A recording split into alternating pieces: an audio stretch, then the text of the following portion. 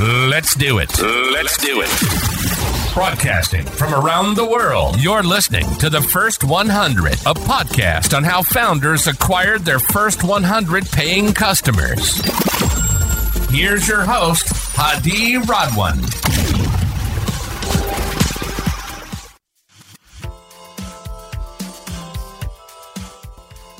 Good to have you on the show, Nozomi. How are you doing today?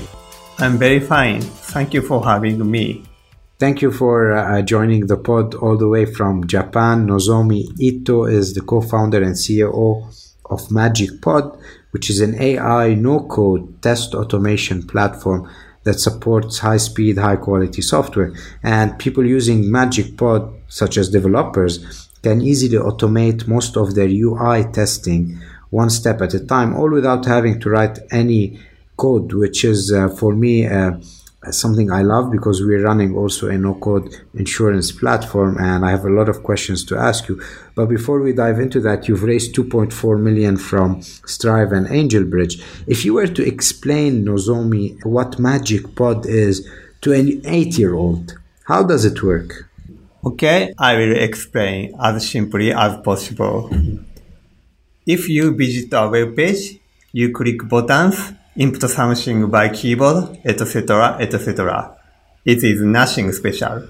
But if you are a web page developer, you need to perform this manual task every month or every day. Each time you develop something, you need this task to check if what you created works correctly. It is very troublesome and tedious work. MagicPod automates this task and performs it every day instead of you. If you create instruction steps for MagicPod to tell it how to manipulate a web page, MagicPod understands it and can perform checking operation. You are freed from repetitive tedious works, and you can use your free time for more creative things.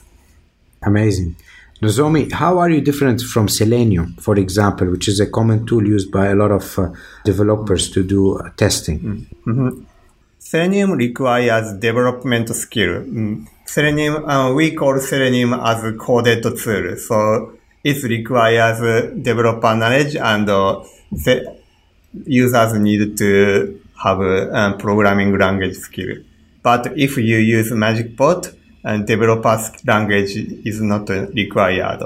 Actually, more than half of our users are non-engineers, so you can use MagicPod without any programming skill. Amazing. Take us back to the founding aha moment. How did MagicPod come to fruition? Mm-hmm. Great.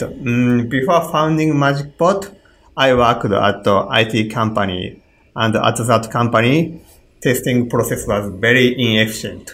So to resolve this very efficient manual testing, I wanted to create an automation tool from scratch. But I initially thought its technology was too difficult to me. But anyway, I decided to challenge it in my spare time. And by using my deep knowledge about various programming technologies, I created its first prototype in just 2 days. It recorded humans' mouse operation and keyboard operation, and it replied them. So it was a very surprising moment to me, because I found I had the ability to create such complicated test automation tool completely from scratch. So I started my involvement with test automation tool since that time. So, and finally, I quitted my job and established my own company to create a better test tool for all over the world.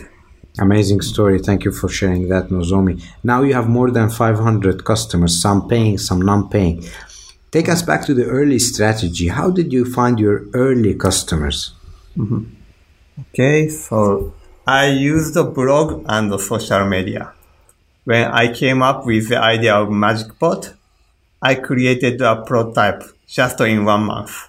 And by using it, I created a short demo video and posted it on my blog.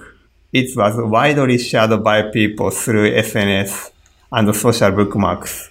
And more than 5 people registered their emails for the waiting list of MagicPod. They were our first prospects. And based on this early prospect feedback, we worked on MagicPod development. Actually, it was very complicated and challenging task to create a test automation tool, especially a tool for mobile application. And MagicPod was very immature in its first 2 years. Actually, it required 3 years for us to get our first paying customer after this first prospect list. But through the first 2 years, our early customers helped us a lot by their very helpful feedback. Amazing. If you were to go back and you've probably had a 10 times bigger budget, which channel would you have focused on to get more customers into the door? 10 times bigger budget. It is amazing. So it is no doubt I would spend it on product. A test automation tool needs to have lots of features to get even early customers because competition is not so small and there are many competitor tools already and they have many features. And the number of features are very important factor of decision making. Actually, we had many good early prospect leads. Many people said MagicPod was the future, but we couldn't conclude a paid contract for a long time, just because MagicPod was immature and it did not have enough features. If I had more budget, I surely would have invested it on product and would have gotten more paying customer more quickly. That's great. Thank you for sharing this. I mean, most of the people I talk to, they would focus more on the marketing channels. You focus on the product, which is quite amazing given the fact that MagicPod hasn't been around for a while. But more importantly, I think it's all about finding the right co-founder. And this is something very hard. A lot of startups, they fail because mismatch between the co-founders. How did you find your co-founder and why do you think it was the right fit together?